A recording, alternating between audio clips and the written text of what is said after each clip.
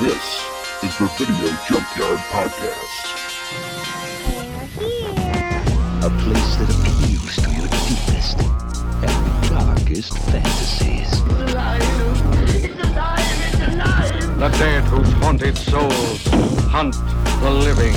I have come here to chew bubblegum and kick ass. And I'm all out of bubblegum. From this nightmare world emerges a fearsome half-man, half-ape with the strength of 20 demons. It's time.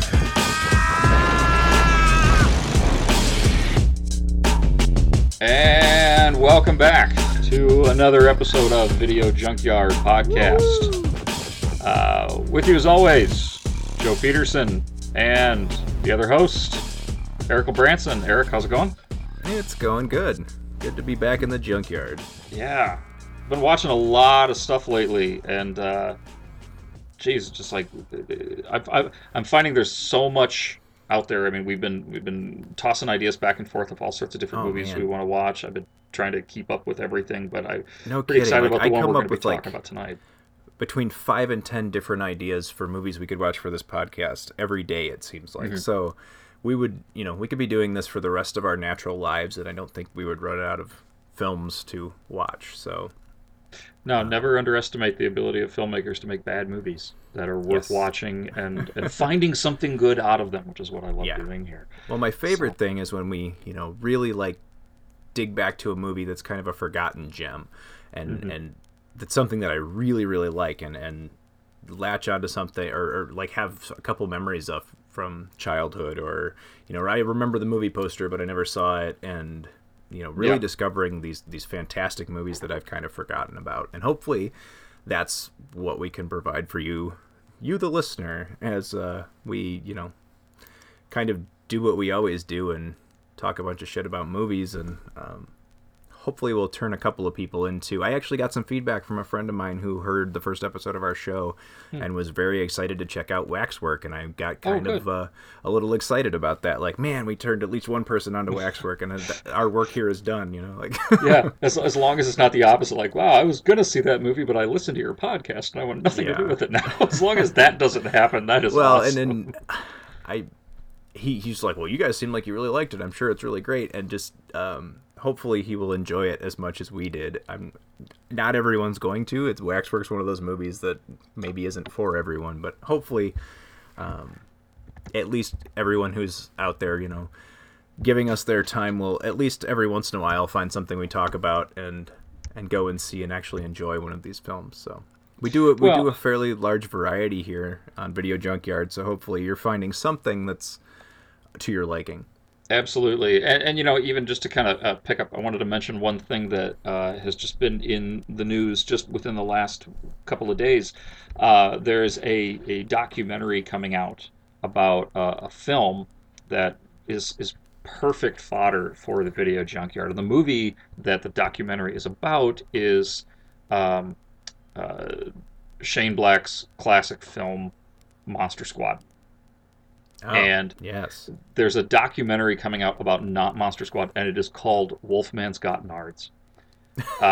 It's a documentary about the making of Monster Squad, and it's called Wolfman's Got Nards. And and I just recently rewatched Monster Squad less than a year ago. And oh man, I need to pick up that one again someday. Still a good movie, and that's one that we need to review soon on here too. But just it seems like this is something that is catching on, whether people are listening to our podcast or not.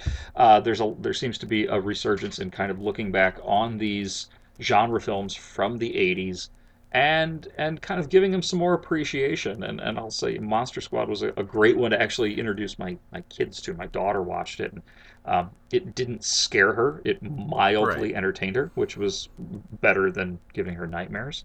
And it also introduces her to all of the classic Universal monster characters. Absolutely. I just say the classic monsters, actually, because the Hammer monsters as well. I mean, it's your Dracula, Wolfman, Frankenstein, Mummy.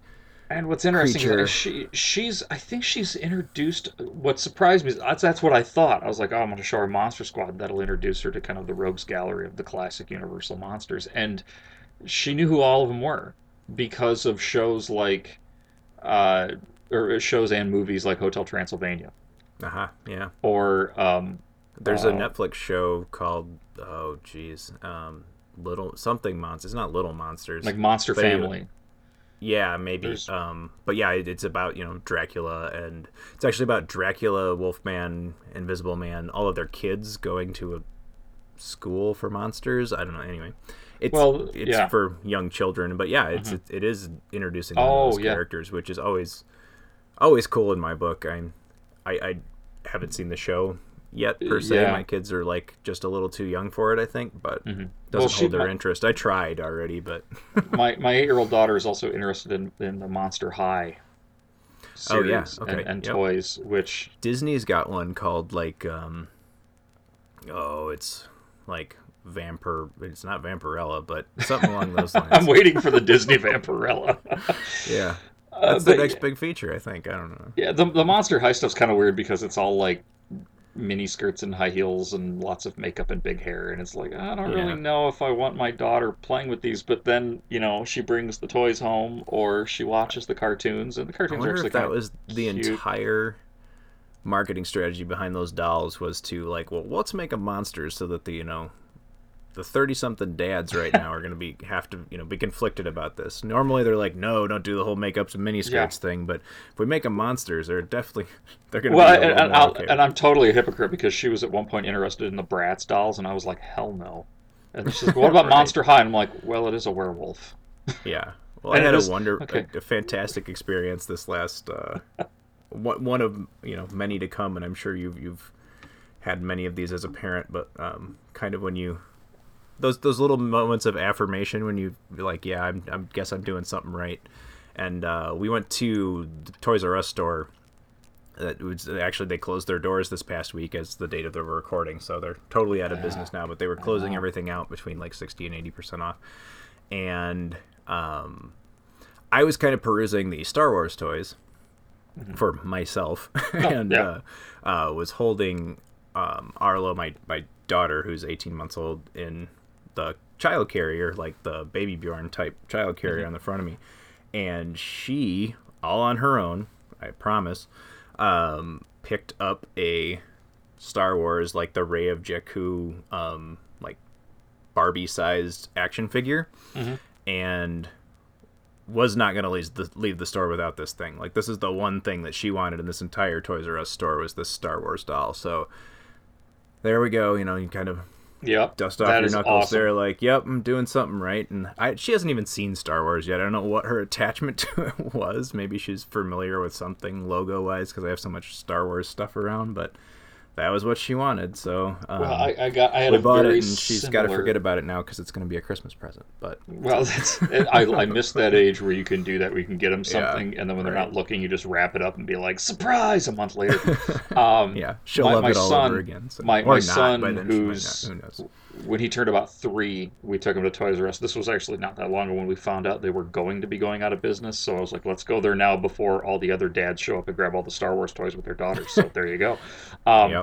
We got there, and we were going through, and he had a very similar thing. He was kind of toddling around, and he had 2 stuffed animals he had picked out.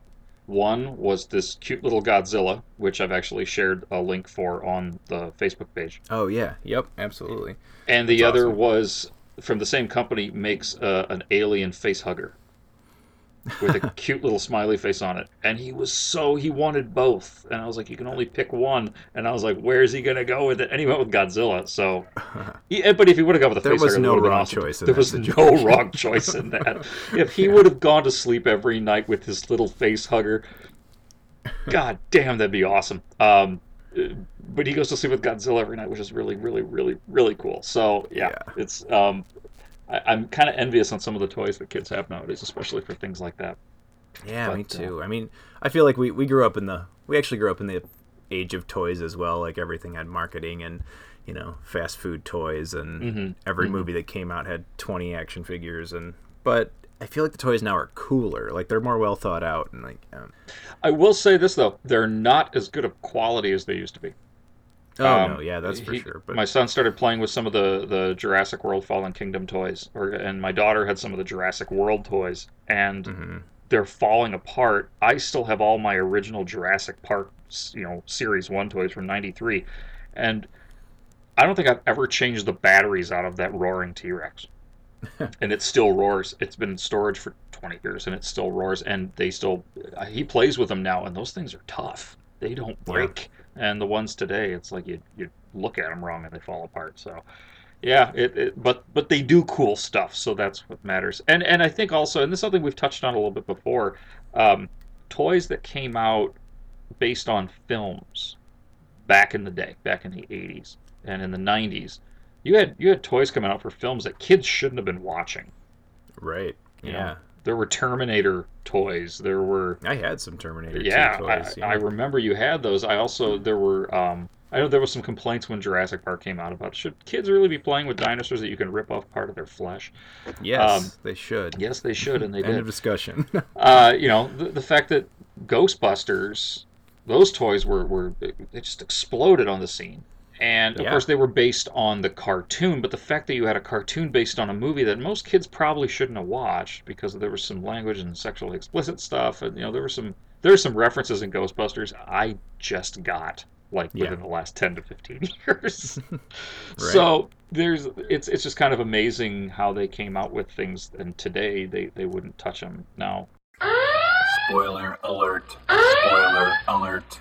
Spoiler alert. Hey, just a reminder, all the reviews we do here on the Video Junkyard podcast are full of spoilers. Now, most of the movies that we are reviewing are older than I am, so if you haven't seen them yet, get out there and watch them. But just as a warning, there are spoilers in these reviews. Spoiler alert. The film that we're going to be talking about today I'm surprised they didn't.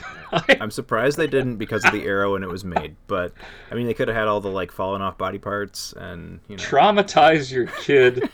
Because we're talking about David Cronenberg's awesome 1986 remake of The Fly. I think you're making a mistake. I think you really want to talk to me. Sorry, I have 3 other interviews to do before this party's over. Yeah, but they're not working on something that'll change the world as we know it. They say they are. Yeah, but they're lying. There is a limit, even to the imagination. Human teleportation, molecular decimation, breakdown, and reformation is inherently purging. Where our greatest creations meet our deepest fears. Something went wrong, Seth. When you went through, something went wrong. You are about to go beyond that limit.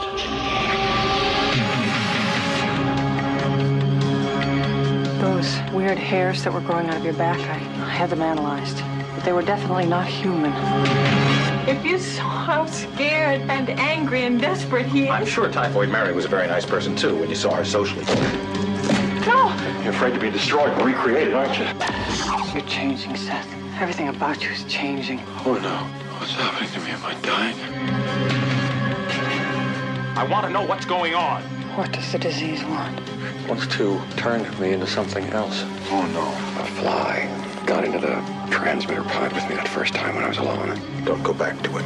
It could be contagious. I'm afraid! Don't be afraid! No. Be afraid. Be very afraid. So this was a remake of a 1958 science fiction film that was put out by 20th Century Fox, directed by Kurt Newman, and it stars, of course, Vincent Price is who got top billing on The Fly, and it was actually a double bill when it first came out with Space Master X7, but Cronenberg remade it in '86 with Gina Davis, and of course the great Jeff Goldblum and John Getz, and it's such a different movie. It has the same basic plot, like the basic armature is there. It's certainly a good remake. It's got all the plots there from the original film. I mean, I was surprised when I saw the original film how similar it is. It's just the tone of the film that is entirely different. Yeah, this is one I remember the first time I mean you mentioned before, like, poster art, and I remember the poster art for this was so iconic. The pod and the insect leg coming out of it. And of course, the tagline "Be afraid, be very afraid" is still one of those top 10 taglines from a movie. It's up there with "Here's looking at you, kid," and all that. But I remember it came out in '86, and then by the time it came out on video, and I was starting to get old enough where I was renting these things. My parents had a deal worked out with our local video store in the small town that we grew up in, where they knew I loved these kinds of movies, but of course they're rated R, so they weren't supposed to rent them to a kid. But my mom actually sent me to the video store with a note saying, Joe can watch these. He's not interested in the bad words or the sex and nudity. He just wants to see the gory stuff, which I'm not really sure if that was okay or not, but it worked. So I got to see this, and I remember asking my dad, have you ever seen The Fly? And him just looking at me going, it was disgusting. And it is. It really is a disgusting film. But there's something about Cronenberg's work where he's always put awesome gore in his films in a tasteful way, if that makes any sense. Yeah, well, I mean, the best way to describe this movie, well, and maybe to describe this, it's a bit of its own subgenre where almost every film in that subgenre is made by David Cronenberg. But the idea of it's actually a literary style, I think, but the body horror genre. Body horror, yeah. And if anyone were ever to ask me, like, what is body horror, I'd be like, well, watch The Fly. This is the movie that kind of, for me at least, in my experience with the subgenre, is this is the movie that best describes it. Is a transformation, kind of a brutal transformation of the entire human body. I would say in control of your own body and your body turning on you. And I would say most of Cronenberg's films are like that. Whether you're looking at Videodrome or Naked Lunch or The Fly or any Cronenberg movie. It's something he's very interested in, for sure. So the basic premise of this is coming from IMDb, and it summarizes it quite well. A brilliant but eccentric scientist begins to transform into a giant man-fly hybrid after one of his experiments goes horribly wrong. And that's the same plot as the original, except the way that it goes about doing is very different. In the original film, when he accidentally splices himself with a fly, he's got a fly head and a fly arm. Meanwhile, there's a fly flying around with a human head and a human arm, very tiny, doing the classic high-pitch help me in the spider web. In this one, but they did something. In the original 58 one, they did have it slowly, the scientist started becoming more fly-like in his aggression, in his instincts. Yes. And they do that here too, except in this one when Seth Brundle, played by Jeff Goldblum, comes out of the pod, not knowing he's been spliced with a fly, he feels great. He feels rejuvenated. He feels, what is it, the line he keeps spouting is something like, out of some molecular thing, out of the plasma or something like that. He keeps talking about how great he feels and how rejuvenated, and he feels like this might have be a cure for various problems, and he's super strong and very athletic and has this sexual prowess. But then he starts to rot throughout the movie, and it becomes really hard to watch. Now, I did a little bit of research on this too, and this film is also rather infamous for the early screenings for test audiences. There's a scene that legend says at least one person ran out of the theater vomiting. Yes, and they cut out that scene and a number of others. Of course, they're on the 2005 version of the DVD, a Blu-ray, which I recommend people pick up.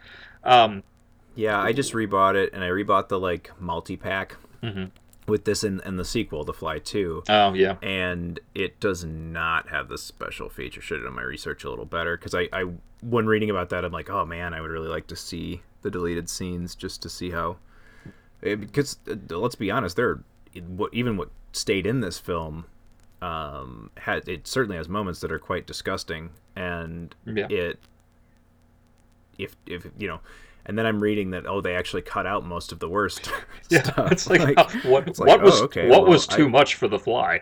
Yeah, I would like to see what they cut out, because I some people, I guess there's a difference in the way people watch really gory or gross films. Like, I get kind of a little I don't want to call it joy, because it certainly is disgusting. It's still kind of like, but I don't know. It's, some people are really turned off by stuff like this. Like, I know people that will probably not, if they've ever seen this movie, will never see it again. Right. And this kind of thing, even more so than straight up blood and guts gore, but this kind of I don't know what it is about it, but the body horror thing, like, I think we all live through it because we do kind of all have a fear of disease or your body, changing in ways that are become a threat to you.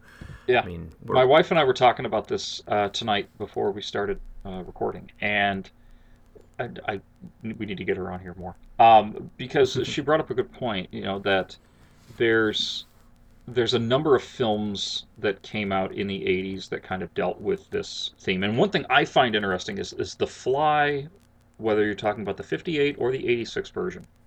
These are cautionary tales about science. Yeah. And it's kind of quintessential mad science films. Now, in the 50s and 60s, these were the atomic sci-fi movies.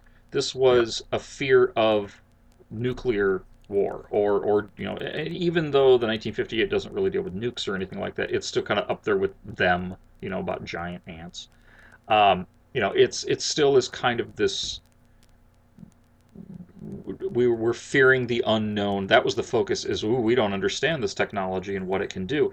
The cautionary sci-fi movies that came out in the 80s, and she brought up one that's very close to her heart, which is RoboCop. Yeah. These is the body horror. I would say RoboCop, The Fly, most of Cronenberg's work. I agree, he's kind of a genre of himself, which even was referenced in Rick and Morty when, if it's a mutant, it's a Cronenberg. But then there's a number of other kind of sci-fi horror films that came out in the 80s, like Leviathan and Deep Star 6, which even though those were kind of, just kind of piggybacking off of The Abyss, and they weren't like alien movies, they were still, monster movies about you explore and you make a risk. This one goes all the way back, in my opinion, to Frankenstein. Yeah. This is really more of a cautionary tale in the same way Frankenstein was, except the scientist and the monster are one and the same. I think it's very telling that the scenes that were cut out of this were not necessarily cut out because they were too graphic. They were cut out because it made Seth Brundle, that character, less sympathetic. He's really not a villain in this. No. I mean, and certainly not at the start of the film. No. He's quite he's quite likable in a kind of a nerdy shut-in kind of way, but he certainly does not come across as threatening and evil, even to the point where he brings this female reporter back to his place to show her this technology. I don't ever feel threatened by Seth Brundle in that situation. Like he's not even threatening enough to feel kind of skeezy in the situation that he puts her into. Like, so no, I don't think there's anything evil or threatening about him at all until this change. And one of the things I wrote down is like you forget, because he's become such an internet meme now, that how fantastic Jeff Goldblum is in this movie. He is. The acting, especially in the later stages of Brundle Fly. Yeah. When he's in a full body suit. The transformation itself, like it doesn't even take the makeup or the falling apart. Like once it gets there, obviously his performance keeps escalating, but the second he steps out of that pod again, just the way he's carrying himself, like he totally changes, and you could tell right away. You don't even need to wait until he starts talking differently. Like, he's different. Like something has changed about this person. It's a fantastic performance. I am surprised that off the back of this, that Jeff Goldblum didn't land more leading roles in movies. Well, and I think it's because of how visually disturbing the film was, and I think his performance, unfortunately, was lost on a lot of people, even though it's incredible. I mean, he's buried under tens of, I don't know how many pounds of latex in this. Yet his eyes and the way he's moving and he's twitching, I mean, he's not just like, okay, now you act crazy. No, it's act like a fly, and he is. And he's still maintaining that eccentric scientist balanced with this primitive, primal survival.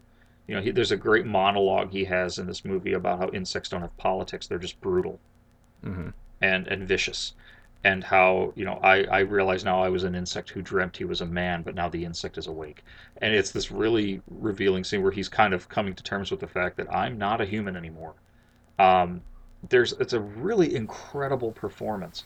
And I think because the film also includes a shot where he is putting his, fallen out teeth in a medicine cabinet next to his penis in a jar. Yeah, his performance, I think, was kind of overlooked, unfortunately, because of the graphic effects of this. Oh, that 2-second shot, I almost wish it wasn't there, and it's not because a penis in a jar offends me in any way, or even, it's not even specifically disgusting. It's the fact that is all everybody who was 10 years old and saw this movie That's all they would remember. talk about this movie. Yeah, well, that and the vomiting on the donut. Everyone in our generation, the vomiting on the donut. Like, I have to admit, the first time I saw this movie was when I was a kid. I was way too young, but they let me rent it.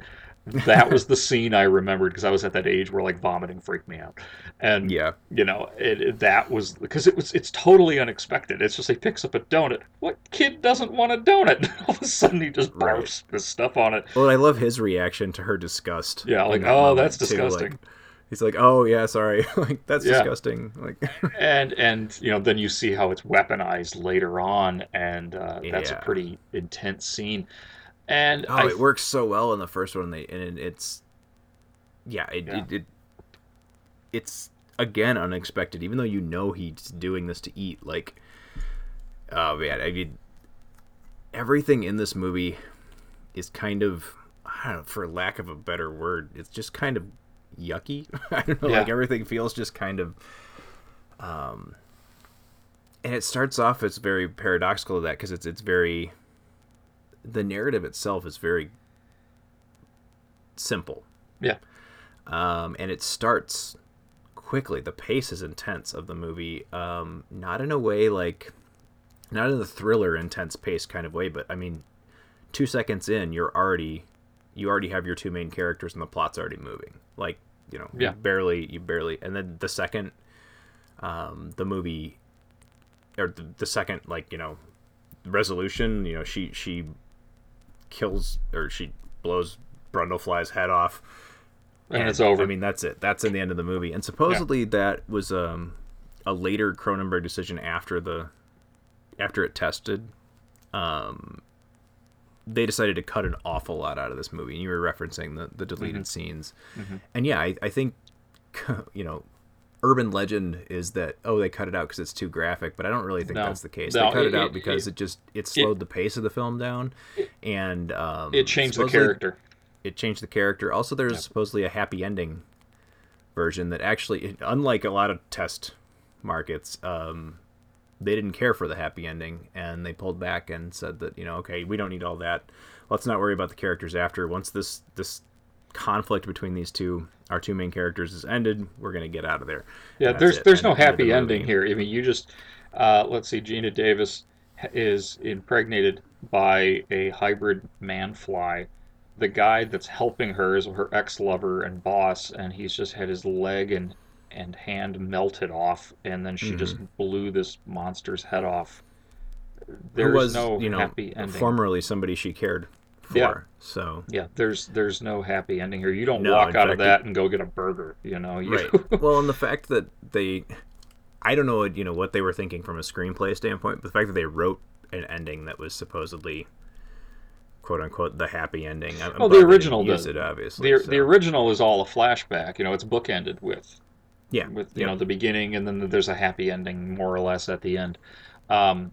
And the most famous deleted scene from this is the monkey cat scene. Yep. Where that's the one I wish I would have had a chance to check out, but I can see why they cut it out, because essentially it does fill in a plot hole too, because in the movie he's got a couple of these baboons that he's experimenting on, and there's the one that goes through and comes out totally fine. And so you wonder, well, where'd the baboon go? You don't see it again after that in the rest of the film. Well, there's this scene where he's got the baboon, and he's already realized what's happening to himself. So he's trying to figure out, well, can I separate it? Can I put things together and separate them again? And he finds an alley cat. So he's got a cat in one, a baboon in the other, and then he's got his third telepod, which is the clunky prototype, as he calls it. And what comes out of there is, do you remember the Nickelodeon show Cat Dog? Yeah. Imagine if that was made by David Cronenberg, and there you go. Except it's Monkey Cat. And it attacks him, and he it's meant to be like a put it out of its misery, but it comes off where he just beats the thing to death very graphically. And then there's a scene that goes after that where he, that extends from that, where he goes outside and he's all frustrated and he starts sprouting limbs and he's gnawing them off. And it's really, it slowed the pace down. It seemed superfluous. It seemed over the, like, this is not really necessary. Mm-hmm. But it also made him look like there's some animal cruelty there, and it made him look like this horrible, horrible, careless scientist, which you got to remember, when he did go in that pod and accidentally had the fly in there, he was drunk. Right. And so that was the carelessness of it originally, and then everything after that is just consequence. Even with him, what the experiment he wants to do at the end, with Gina Davis and fusing with her, that's mostly the fly corrupting his mind. He wouldn't have done that originally. Well, I think from a screenplay perspective, it makes sense. Early in the film, when he first tries to transport the baboon, and it's a terrible accident, and it comes out all mutilated, turned inside out, essentially. Yeah. He's very disturbed by that. Yeah. Because that's really Seth Brundle. That's the way Seth Brundle would react to it. He's very disturbed by it. So to have him, after already starting to become the fly, to start experimenting on the animals, fine. It makes sense from a story perspective. He's changing. However, I'm not arguing that the scene was necessary. It was obviously cut for a reason, and I think this film is paced so well. I think I understand even without seeing why it was cut. And it is very, very graphic. And one thing that I've always liked about Cronenberg, and this even goes to his more recent films like History of Violence and Eastern Promises, which have minimal gore effects. There's a couple of very classic Cronenberg-style gore in History of Violence that's showing like brutal beatings and somebody getting shot in the face. They're used for their intended purposes, and that is to quickly shock you with something very graphic, because it's a very serious graphic incident. But he doesn't hang on it. It's not like it's not used for comedy. Cronenberg's gore is never used for it's never meant to make you squirm and giggle. It's meant to make you uncomfortable. Right. It's never played for comedy. You could play something like this. You can play body horror for comedy for sure. I mean, the Evil Dead films do it. Most zombie films do. Most zombie films play it for at least for varying degrees of comedy. This is never played for comedy. I'll even argue that at points in the Fly sequel, it's not taken very seriously. But in this film, Cronenberg's film, it's always deadly serious, and I think that's what makes it so disturbing, is that you're really watching somebody struggle with their body betraying them. And I think one of the ways that shows how effective and successful it is in more of the middle of the film, middle to the end of the second act, when Seth is accepting that he is transforming. He's climbing around on the walls, and he does the little thing about, he sets up the camera with Gina Davis, and he's like, maybe this will make a kid's book or something, and he's like doing a demonstration. This is how Brundlefly eats, and he's still kind of doing the science thing, but he's more lighthearted in talking about it. That's not to make the audience feel lighthearted. It's to show the last bit of humanity that he has, and it's slipping. It's done for a very specific way, so even the lighter tone in that is a dark thing. Because this is a very serious thing. It's almost gallows humor from that individual. It's a person who's accepted that they're probably going to die, and they're in that weird dark humor phase, and it's very, very effective. Now Cronenberg's never used gore in the way that somebody like Peter Jackson did in his early films like Dead Alive or Bad Taste, where it was just so over the top and used to intentionally get a "ew, that was gross" kind of reaction. It's totally it's modern slapstick with. I mean, it's gore. Yeah, it is. It's gore slapstick, but Cronenberg's especially always in Dead Alive. Yeah. It's all for comedy. It's frankly it's hilarious, especially the excess and the climax of that film. And Cronenberg's never done that. Yeah, and Cronenberg's never done that. I can't think of a single film of his. I love a lot of his films, but sense of humor is something they don't really have. There's not a lot of lighthearted moments. And I would even say his most bizarre film, which was Naked Lunch, which I don't think it was very successful because you're taking a very odd source material and making it into an even more odd film with one of the most odd directors out there. There was stuff in there that is so absurd that it could be laughed at, but it's not, because it's so absurd. You're just, it's almost like an abstract painting. You're trying to just figure it out. And I think with The Fly, this was really like a true horror. He never really did he's done a lot of horror. It's probably the most straight horror film that he's done. It's very much body horror, like we talked about, but it's probably the most straight horror film, and that's because it's based on a classic horror film, based on a short story, which is definitely in that vein as well. Have you ever read the short story? I have not. I was actually gonna search for it and try to get through it. It's worth it. It's both of these films are fairly good adaptations of them. The 58 is probably a little more similar to the short story, but the Cronenberg movie is...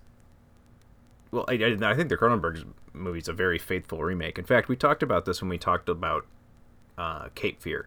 We got off a little bit into remakes and what makes a good remake or a bad remake or whatever.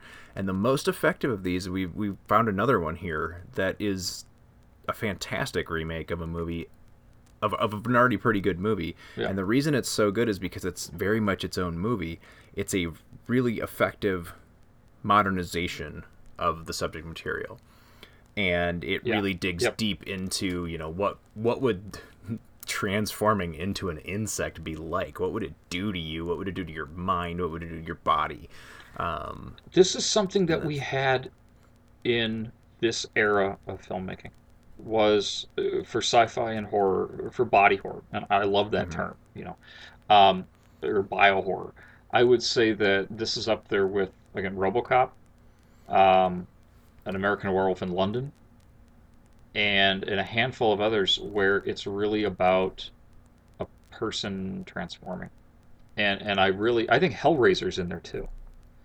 Because if you think what's going on definitely in this era is you've got some of the biggest fears is cancer and AIDS. Yeah. Well, and Clive Barker, I like that you bring up Hellraiser, because Clive Barker, as a writer, is someone who writes a lot about body horror as well.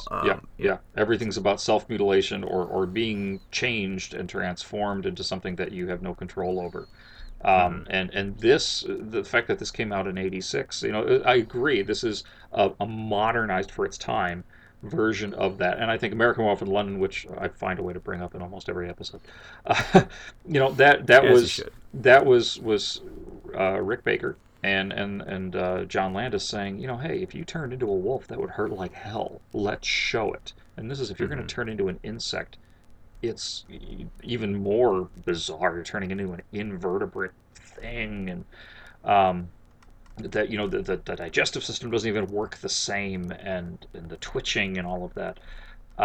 Very much this. It's more effective. And when the original Fly came out in '58, it was considered grotesque, and all it was a guy with a big fly mask and a fly arm sleeve, Right. Which was considered grotesque at the time, but you never saw that transformation happening. And so what makes this version so much scarier is that it was something people were already scared of, is themselves deteriorating. Yeah. Well, I mean, obviously, the obvious thing is, you brought up cancer, and I think that's the ultimate kind of thing that body horror, and maybe not just cancer, but any type of disease that causes something foreign to start growing inside of you or transforming your body into something.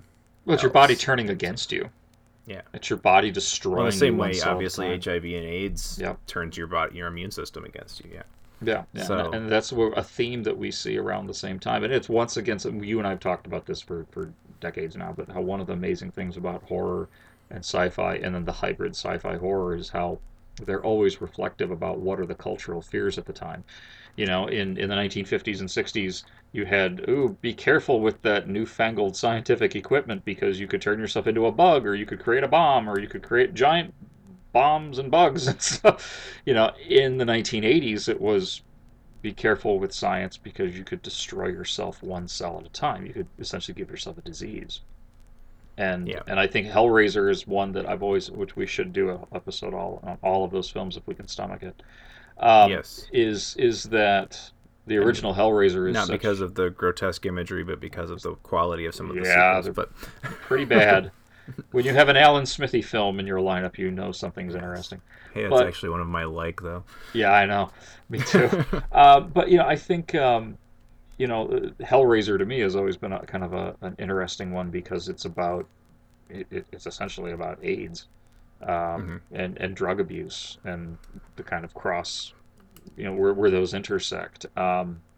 It's about going after that experience, but it could ultimately kill you. And in this one, I feel like it was more kind of a cancer's brought up in here. Mm-hmm. He actually says at one point during his transformation that essentially his entire body is a cancer turning against him. And I don't think that was just a line to throw in. I think that's a big... Oh, no.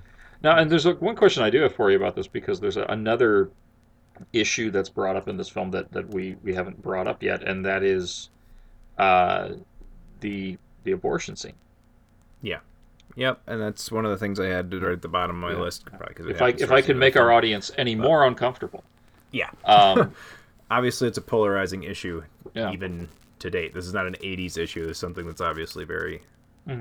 absolutely polarizing to people even now, but I don't want to reflect too much of my personal opinion onto the film, but I feel like this makes a pretty strong stance on one side of the argument, and not the... and there were two versions, because and for those that haven't seen it or have intentionally blocked it out, let me ruin your evening.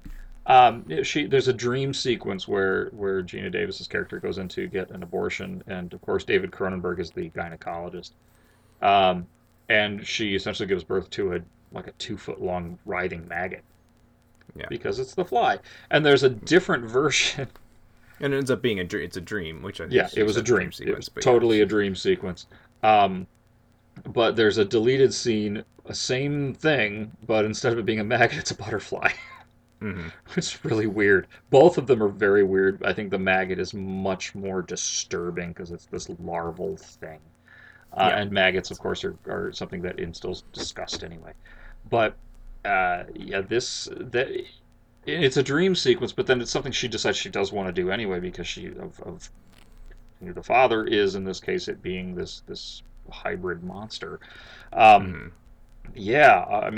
something that was not in the 1958 version. Right. Yeah, I'm going to assume it's not in the short story either, but it was a very risky thing to do, even in 1986. Yeah, because I think it pretty clearly makes kind of a pro-choice argument. I mean, I guess maybe someone else could view it a different way, and if you do, please let me know, how you see it. But I think it makes a pretty strong, I think from a writing standpoint that you could tell what the writers and the filmmakers' position on the issue are.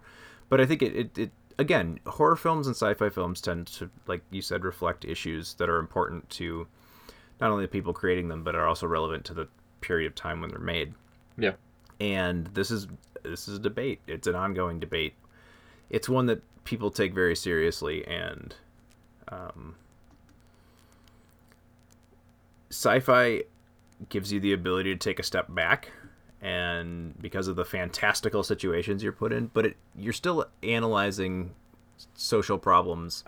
You're still getting the points of the issue. Yeah, I don't know.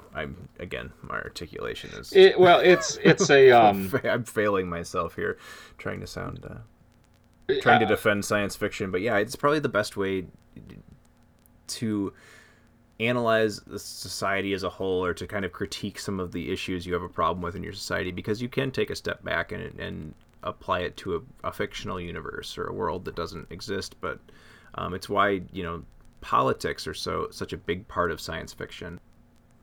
Because it does. It allows you to look at an entire different civilization, live on a different world, a different universe, and da-da-da. And then you can, without relation to your own political situation, you can analyze, well, what's morally, where do I stand morally on this conflict? And I think even in a film like The Fly, you can do that. So you can analyze the situation like that Gina Davis's character is in. It doesn't have to be a mutated fly monster necessarily. You can emphasize that, or I think you could kind of see where she's coming from, and sure, you can even some people that are very strongly pro-life are in favor of using abortion as a treatment for rape victims and for situations where there would be, obviously in this situation there's a risk to mother and to baby. So I don't think it's necessarily saying, staunchly saying one way or the other, but this situation is a very strongly pro-choice situation. Am I tiptoeing around this enough? Jesus. But well, and I think it's also well, and maybe this was intended or not. I don't know if this was intended by Cronenberg or in the screenplay, but the fact that so you have this scene where that's where she's at when he comes and gets her, is she's at the clinic to terminate the pregnancy. And he shows up and he grabs her and takes her back to the lab, and he's begging her not to do it. He's obviously taking very much the pro-life approach. And his logic behind it is, it's the last bit of me that's human. Don't do that. And his way of trying to fix this is, well, we'll all just fuse together into one body, which is an argument essentially that's in a roundabout way is what people that are proponents of pro-choice in those types of horrendous situations that you mentioned, it's like, well, it's kind of this all bringing it all together into this one thing. And so, yeah, I don't know if that was intended or not, but it struck me as, wow, could this get any more pro-choice? No, I think it's very strongly pro-choice. Well, I think it's very pro-choice, but even like the Brundlefly's plan is a very pro-life thing, It's like, not only keep the baby, but, I'm the father, and we're all going to be in one body, kind of a thing. It was very, very disturbing, and I think it's also interesting too. To segue from that a little bit, there was the sequel where, surprise, there's a kid, the baby survives, and there's and I didn't rewatch it for this episode. I did, and I had never seen it before, and I just watched it. I remember it not being very good. That's all I remember, is that it was pretty mediocre. Compared to this film, it is not. I mean, it's not. It doesn't have the weight or the depth, or just, it's not as good of a movie as The Fly. It was more of a cash-in. That being said, it's not awful. It has moments. Yeah. It's got some good gross out visuals and point. It's definitely played a little bit more for the funny kind of shock value. And when I say funny, it's not really humorous per se, but it's it doesn't have the disgustingness of The Fly. It's more like a fun, gory movie, and the fly again, creature in the movie is a creature for a lot longer. And it's not a great creature. It's a bit funny looking. It's a bit not fly looking. It vomits on people a lot. Well, again, I don't know if I saw it totally out of context of the other Fly movie. It's actually fine. It's a decent little, low budget monster movie. As a sequel to a superb movie like David Cronenberg's The Fly, it's not. I mean, well, because again, it's using the horror and using the gore for all of the purposes that Cronenberg avoided. It's using it for the shock value. It's using it for the squirm factor. It's not using it for any kind of emotional gravity. Unfortunately, the makeup effects and the creature effects just aren't as good either. Oh, the maquette. It's actually done by the same team of people, I believe, which is... Well, it was I'm sure just on a much smaller budget is the issue. Wasn't it written or directed by... The special effects. By the special effects guy. Why can't... Where's his name? Anyway, I should know that. Chris Wallace. Yeah. Chris Wallace. Yep. Yeah, and Stephen Duplass. Which, I mean, the animatronic, the puppet that they use at the end of Cronenberg's film, where he's full Brundlefly, is so good. And it's these perfect little subtle movements in the eyes and the proboscis and everything is just, it's, you're watching Jeff Goldblum in his prime, in his youth. He's looking. This takes the Goldblum to 11 in the beginning, right? And right. and he deteriorates the movie, and then it comes this beautifully designed and animated monster that is just incredible in every single shot. Even the way it walks is very believable. It's an incredible thing. Where at that point, it's still disgusting to look at, but it's also in the direction, I think. Like, it's directed with finesse, and Cronenberg knows how to shoot the monster to make it believable, I think. In the Fly sequel, I think what you have is a situation where special effects guy is directing the film and is very proud of his creature and just spends way too much time with the camera on it, and it does hurt the believability of it. It doesn't move well.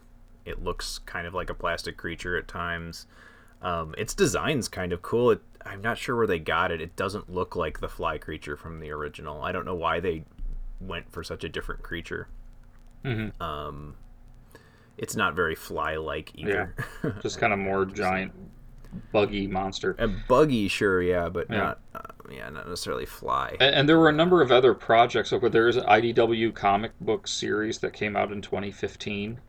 Oh, really? Yeah. Called The Fly Outbreak. There was also a number of other potential sequels or remakes. There was one that Rennie Harlan was attached to for a while, one that Cronenberg even talked about doing a sequel about almost 10 years ago. I remember that was like a green light thing he was talking about doing. He was going to do another Fly movie, and then...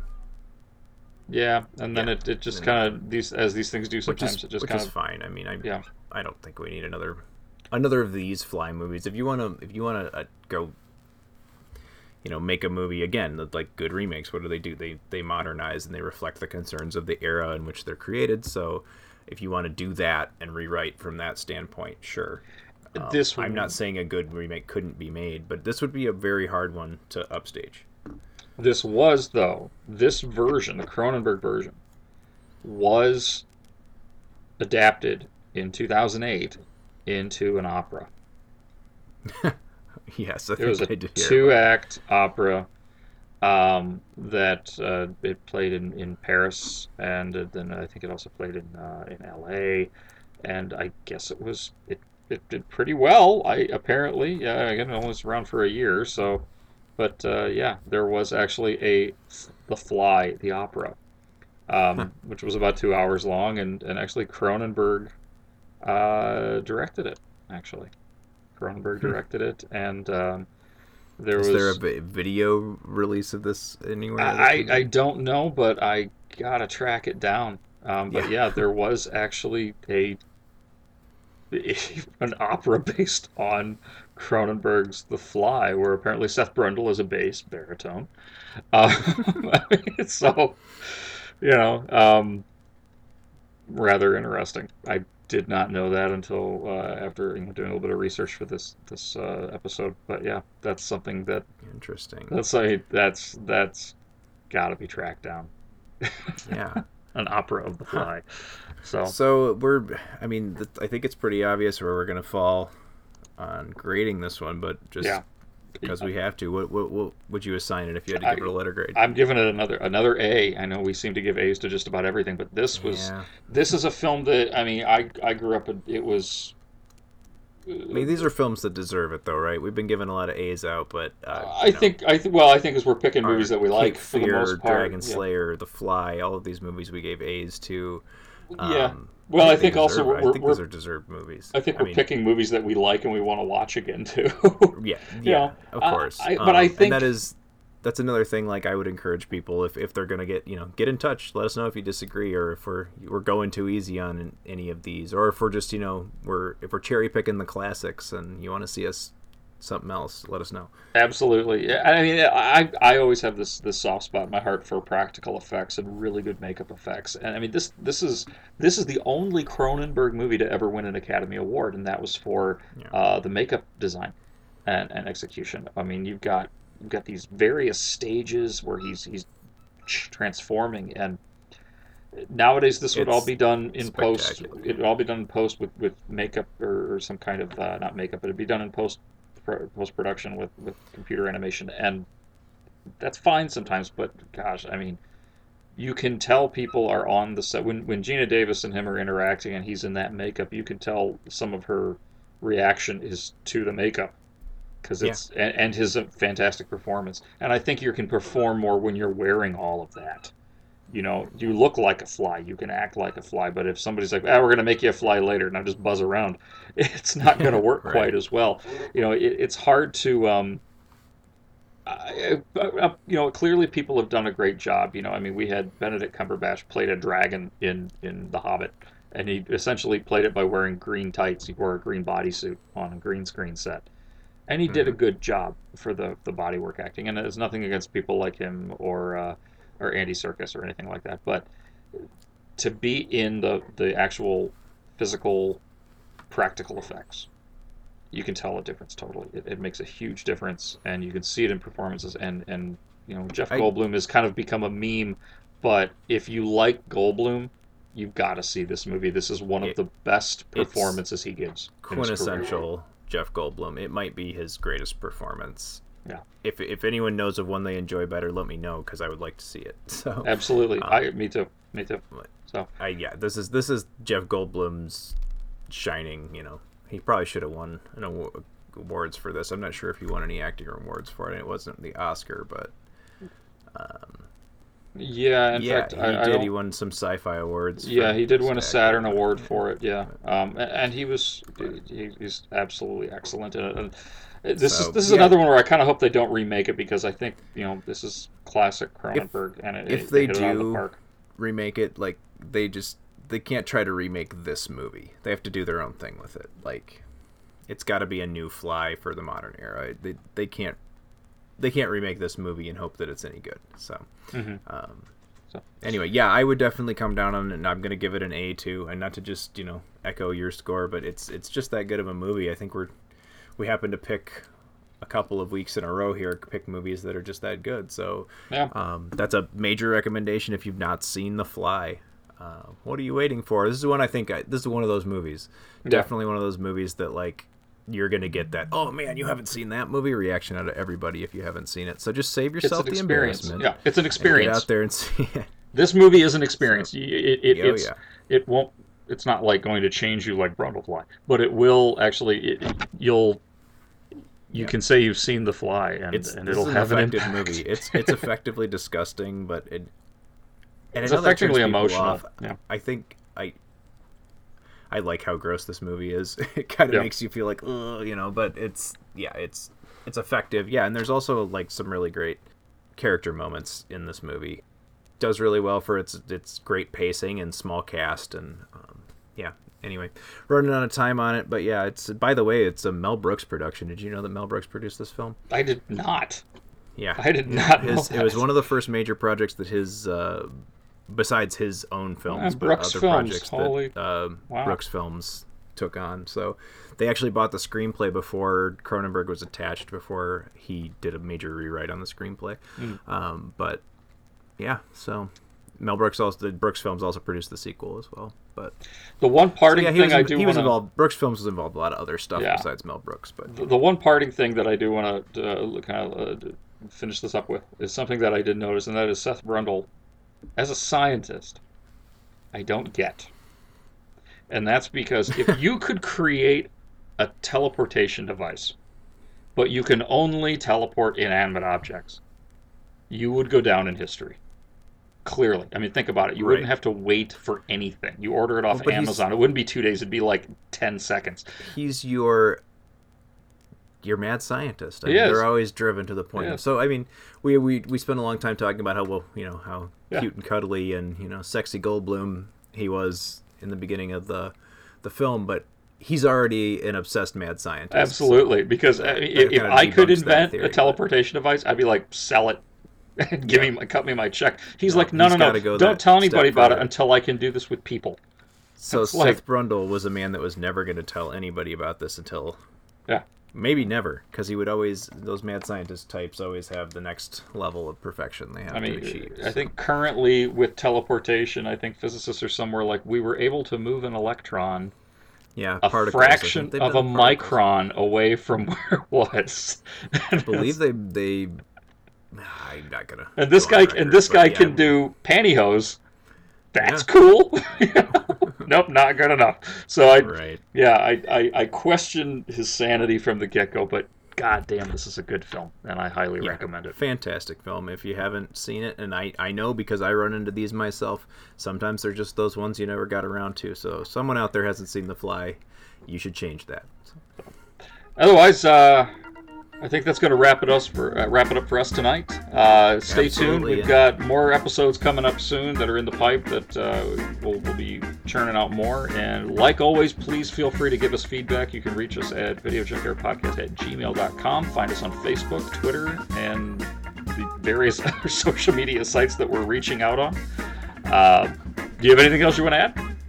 No, that's it. Please let us know if you have any feedback. We'd love to hear from you. Might even read some of your stuff on the air if you have some opinions or your own reviews. We'd love to include them in the show. Get in on the conversation. Absolutely. But other than that, as always, I thank you very much for listening. Thanks a lot, everybody. We'll talk to you soon.